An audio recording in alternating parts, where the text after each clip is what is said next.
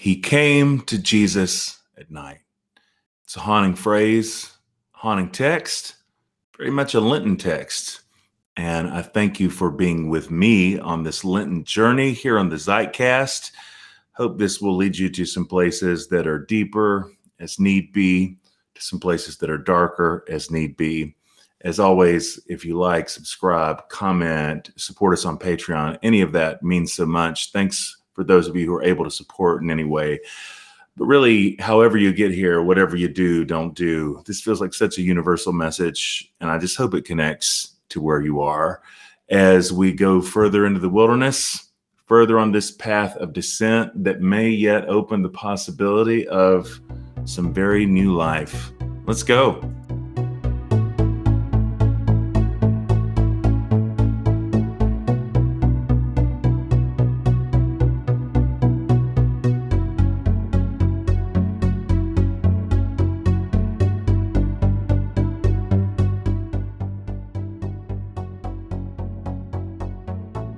Chaplain Jonathan Martin, to make sense of this whole Nicodemus thing. Thank you, my friend. Good morning. Would you pray with me just one more time, just for a moment? One more time to pause, to breathe, and specifically just ask you, God, now by your Spirit, would you open us up? Would you open the scriptures up that we might find ourselves, our lives, our own story within this story, in the name of the Father, Son, and Holy Spirit. Amen. So he came to Jesus at night, and he came to Jesus at night. I asked Joel about this the other night, as we often talk about such things. Hey, man, what do you think is going on with Nicodemus coming to Jesus at night? Because ever since early in the Christian tradition, we have a fair amount of not indirect Nicodemus slander, because, of course, Nicodemus is a Pharisee. And since we read the Pharisees as supervillains, then a lot of times what I've heard about this story, and again, it goes back long ways. Nicodemus, because he was Pharisee, was so afraid of being seen by his friends. Calvin goes so far as to suggest that he was only enamored because of Jesus' high reputation. So he just, he basically just wanted to be famous. Now, of course, none of this is in the text, in the same way that in the next chapter with the woman at the well never suggests that she was promiscuous. How many times have I heard that sermon? That's just a quick aside / spoiler alert. In this time in history, women don't initiate divorces. So when woman's been divorced 5 times, it's not a way of saying that she doesn't have sexual ethics. But that's the story gets told. And the story gets told about Nicodemus is that he comes to Jesus at night because he's attempting to hide, because he's so terribly afraid. But the text doesn't suggest this, just this phrase. He came to Jesus at night. What does it mean to come to Jesus at night? I'm convinced that the Lenten journey, the Lenten invitation, is one to come to Jesus at night. And what that means is as open to interpretation, is as ambiguous as the way any of us think about night. I mean, part of what I think when I think about Nicodemus coming to Jesus at night is that we have not only what I think is the second longest recorded conversation between Jesus and anybody in the New Testament, after actually the woman at the well, but it's such an intimate conversation. I don't know about y'all, but I would say most of the very intimate conversations that have been formative in my life, most of those have not happened during the day. Is that fair to say? Like usually our most intimate conversations don't happen during the day. Night could suggest that he comes to Jesus out of a sense of urgency. There's an urgency that compels Nicodemus to come to Jesus, an immediacy that's to it. Nights when we ask the questions out loud that maybe by day we don't give ourselves permission to think about. I did think about this week revisiting this text, and actually, I really I have this in my mind a lot because I think most of us at some point in our lives have kind of been on both ends of this. We've been the ones seeking out wisdom in a conversation like this, and maybe we've been the ones where someone else has come to us having this kind of conversation. And my thought was, and I feel like it seems, a little over the top to suggest that I know something that's not in the text, but I feel like I know how this conversation started, and you do too if you've had these kind of conversations. You know, the thing that's not in the manuscript that absolutely was the start of this conversation was Nicodemus saying to Jesus, I know you're really, really busy, but y'all know that's how this conversation started. I know you are so busy as Master Rabbi, but this is the reason why my ears perk up, and I never want to be too dismissive when somebody says to me, I know you're busy, but, because I know the times I've said that in the other direction. I know you're busy, but, and sometimes it means something really significant is about to happen. At any rate, there's nothing to suggest that Nicodemus comes to Jesus at night out of fear. It's an intimate conversation. It's a soulful conversation, the way we're able to have at night. And it's a conversation that for me, and I don't think I'm just riffing here. I think it wonderfully models for us the way the Lenten journey looks. Nicodemus starts talking to Jesus the way we start any real conversation with God, any journey with God. I hadn't thought about that before this morning and hearing the text. I'd just been so focused on the gospel that the Genesis reading is God saying to Abraham, go and leave your country. As always in the story of Scripture, it is a journey. The God of the Exodus is always on the move. Go. You got to start somewhere. And the only place you can start, I feel like I'm hitting a pocket right here, is to start where you are. So Nicodemus starts where he is, which is, I know you're a great rabbi. I know you've been sent from God.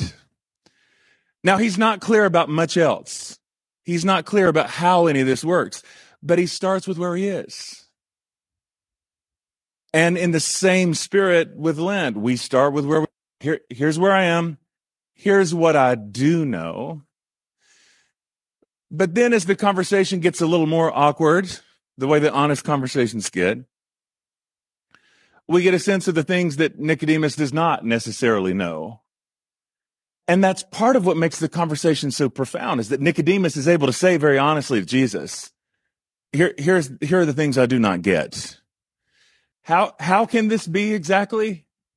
How is it precisely that a person can be born a second time? How does that work?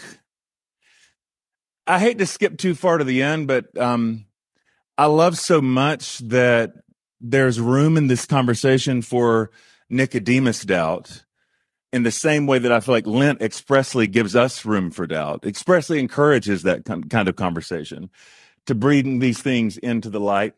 And I don't think it's incidental that by the end of John's gospel, even though it doesn't give us some whole account of Nicodemus being a professing believer per se, it's not accidental that at the end of John's gospel, we have Nicodemus coming to anoint Jesus after he's been killed.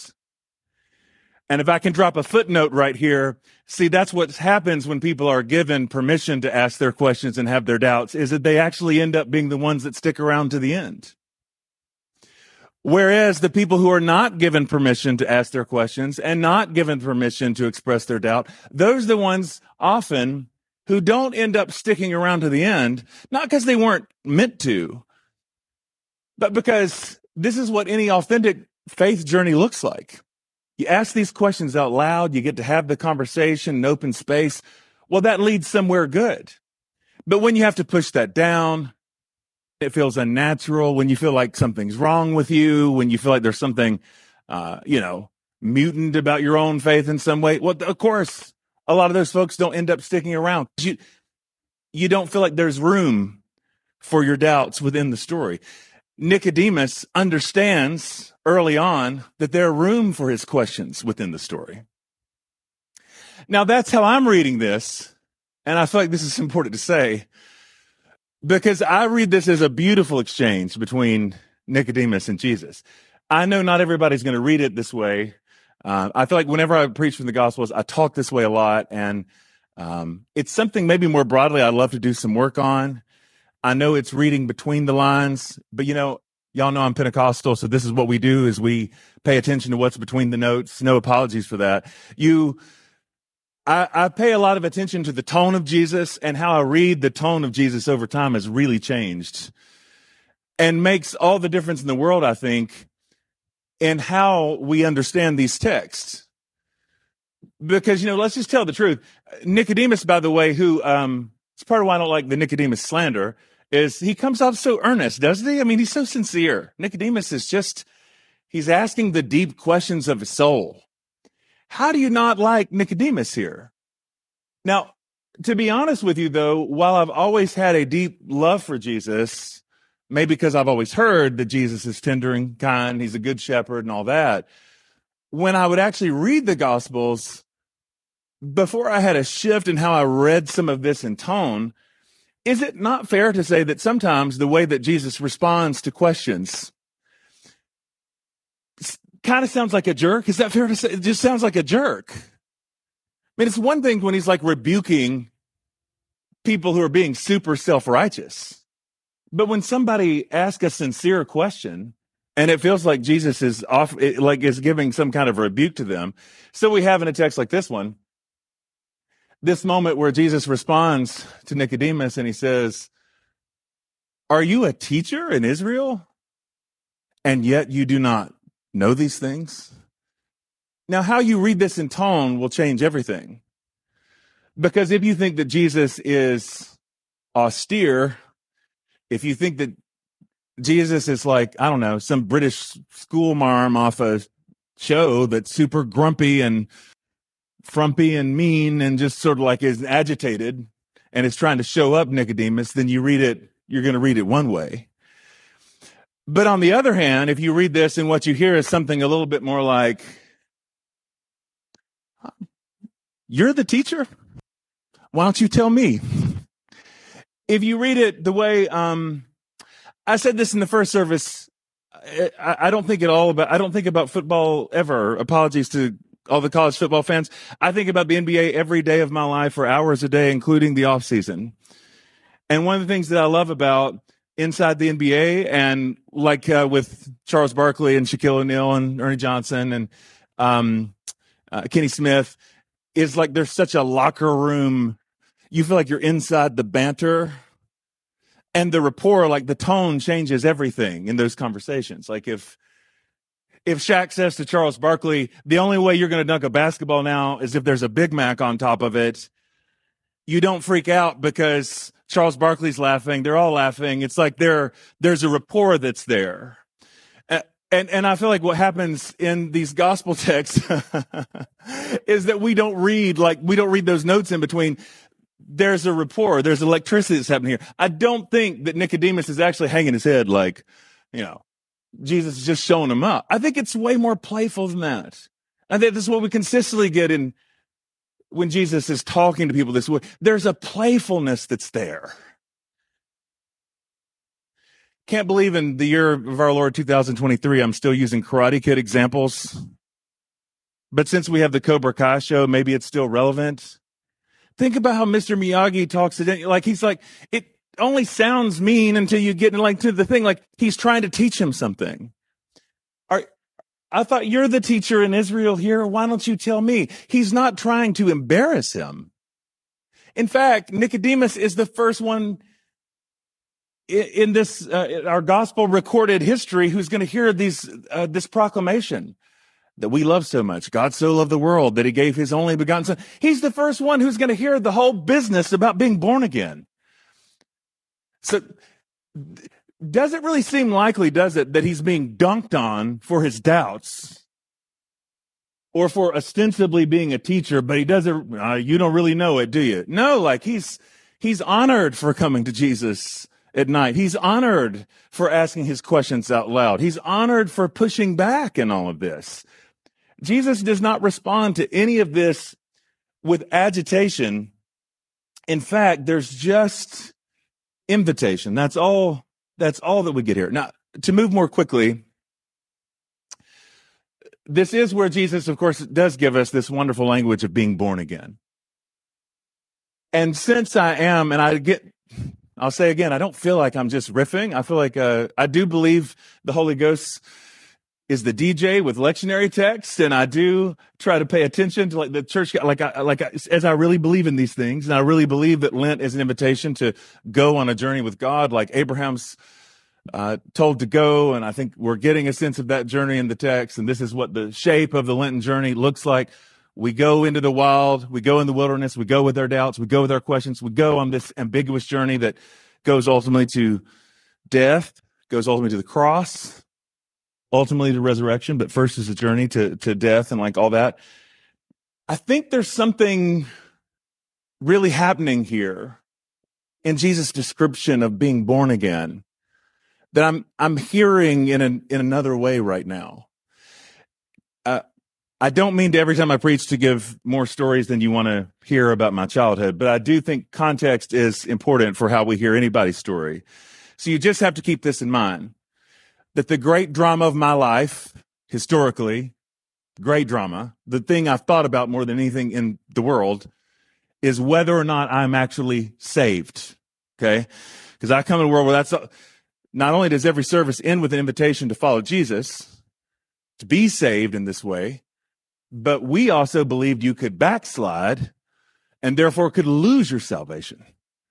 So I might have just come down to the altar on Sunday night, of course, back in church on Wednesday night, but y'all, a lot can happen between Sunday night and Wednesday night.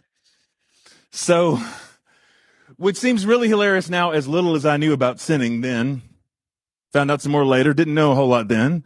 But I was just convinced that between Sunday and Wednesday, we could be in a revival between Sunday night and Monday night. I thought I had lost my salvation somehow with something.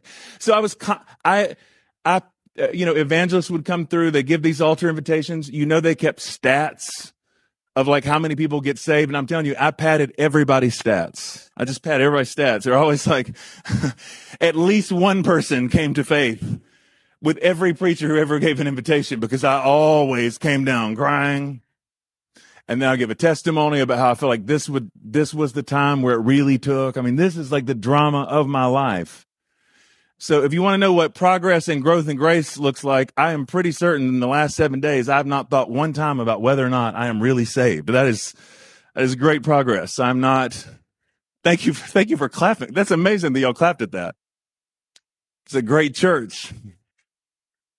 It is true. I actually spend 0 minutes thinking now about whether or not the status of my eternal salvation. I'm not concerned about any of this anymore.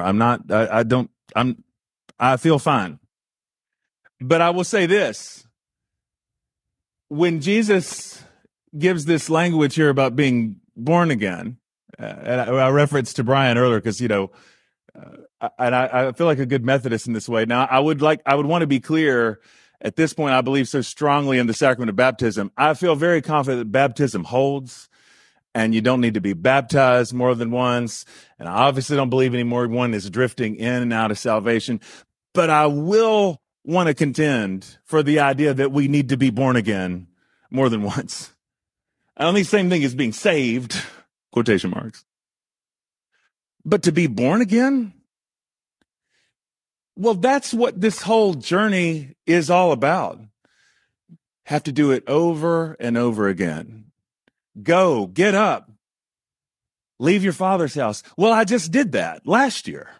I know, it's been a while. And now we've gotten settled in again. And per usual, am I the only one? I've already forgotten what this pattern of death and resurrection looks like. I have already forgotten. I have already once again been lulled into thinking that things can continue to go on the way that it is, and that I'm not going to have to let go and lose and surrender and yield for new life. I've already got back into that way of thinking. So once again, I'm going to have to go back in the wilderness, walk that path of the cross, go that road of ashes, descent, and grief. I got to do it all over again. And we keep having to walk that road over and over again. Part of what I love about this is every time this happens, every time we walk this road, I do believe there's a way in which we're able to be born again. Keep in mind, the motif that runs all throughout John's gospel is about coming to see, coming awake. That's the way I like to put it, coming awake. Well, this happens all the time. And actually now, in the same way that, just a footnote, the whole Nicodemus slander, like the fact that Nicodemus comes with honest questions and honest doubts, and people could see that it's like, oh, Nicodemus, the coward. It's like, this is why you can't tell Christians anything. This is why you just can't tell Christians anything. Same way I feel about this whole business of being born again, like something this beautiful and this wonderful, like from wherever you are, you get to start over. The journey always gets to reboot.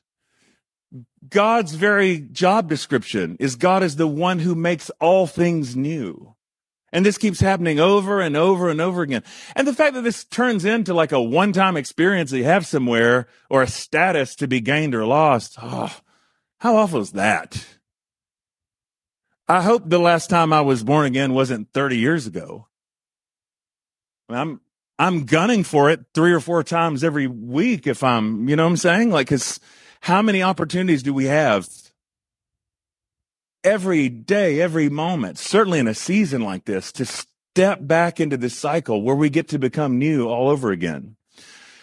So I think beyond this idea of just like being saved, there is this invitation to be born again that does mean that whether or not you've been following Jesus historically, now you get to, do you hear that? You don't have to. You get to follow Jesus all over again. You get to go in the wilderness all over again. You get to follow Jesus the cross all over again. Resurrection, you get to be made new all over again. You get to still be somebody else. Get to experience something altogether new and altogether different. That's the invitation that we actually get in a text like this one. So I need to wind up, but I'll land here. I'm thinking so much about the fact because there's so much happening in this text. Jesus gives the language of, and I'm skipping around a bit, but the movements of the text in this way, especially for Lent, just feel so clear somehow right now in terms of the invitation it offers us. Just as Moses lifted up the serpent in the wilderness, so must the Son of Man be lifted up, that whoever believes in him may have eternal life. We know that this imagery comes from the Exodus of the serpent lifted up in the wilderness. In the first service, I referenced this, but used a different quote. My good friend Chris Green has written a new book, Being Transfigured, Lenten Homilies. And there's a lovely section here where he talks about the serpent being lifted up in this text. It's where Chris writes, following their lead, we may say then that Jesus is not only like the brazen serpent, lifted up in death so that death might be brought low. He is also like the biting serpents, striking us so we come alive, wounding us for our healing. The truth hurts, we say, and so it does, but it never harms. And I love that language so much because I know what I fear about this particular journey, the Lenten journey, because it does involve wilderness, because it does involve going to the cross. I'm always afraid of what it's going to bring up.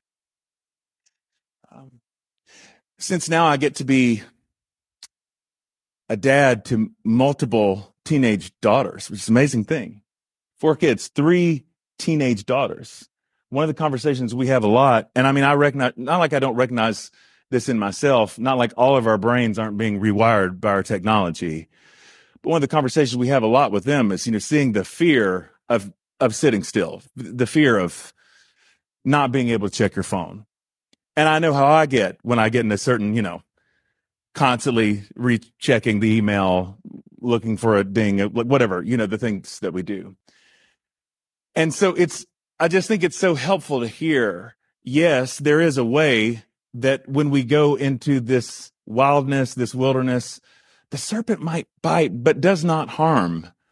There are things that we may see that we may not want to see about ourselves, about the world, things that we may be trying to avoid, but God does not harm us.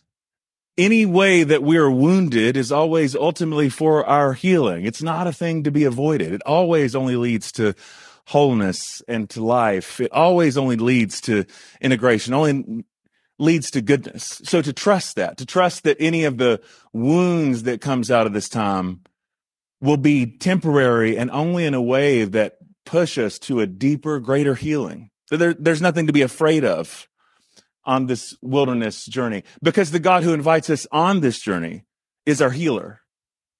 So this is a journey of healing, it's never about punishment, only a journey of healing. And that's, I am done, but that's really where I feel like landing it for this service is there's just this specific sense that the Lenten journey is supposed to be a journey of healing.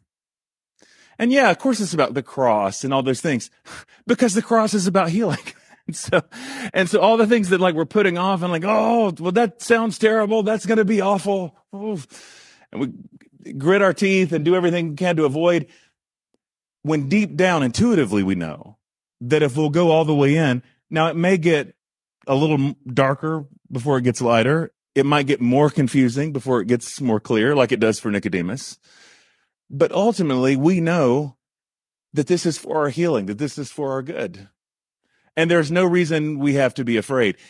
All the reasons in the world, if we're going to be afraid of something, to fear what it looks like to stay still, to stand still, to not move, to not take the risk of being born again, to not allow ourselves to be revealed and exposed in the way that this season does. Let's pray. God, simply ask now that you would allow us, like Nicodemus, to press deeper into our own questions.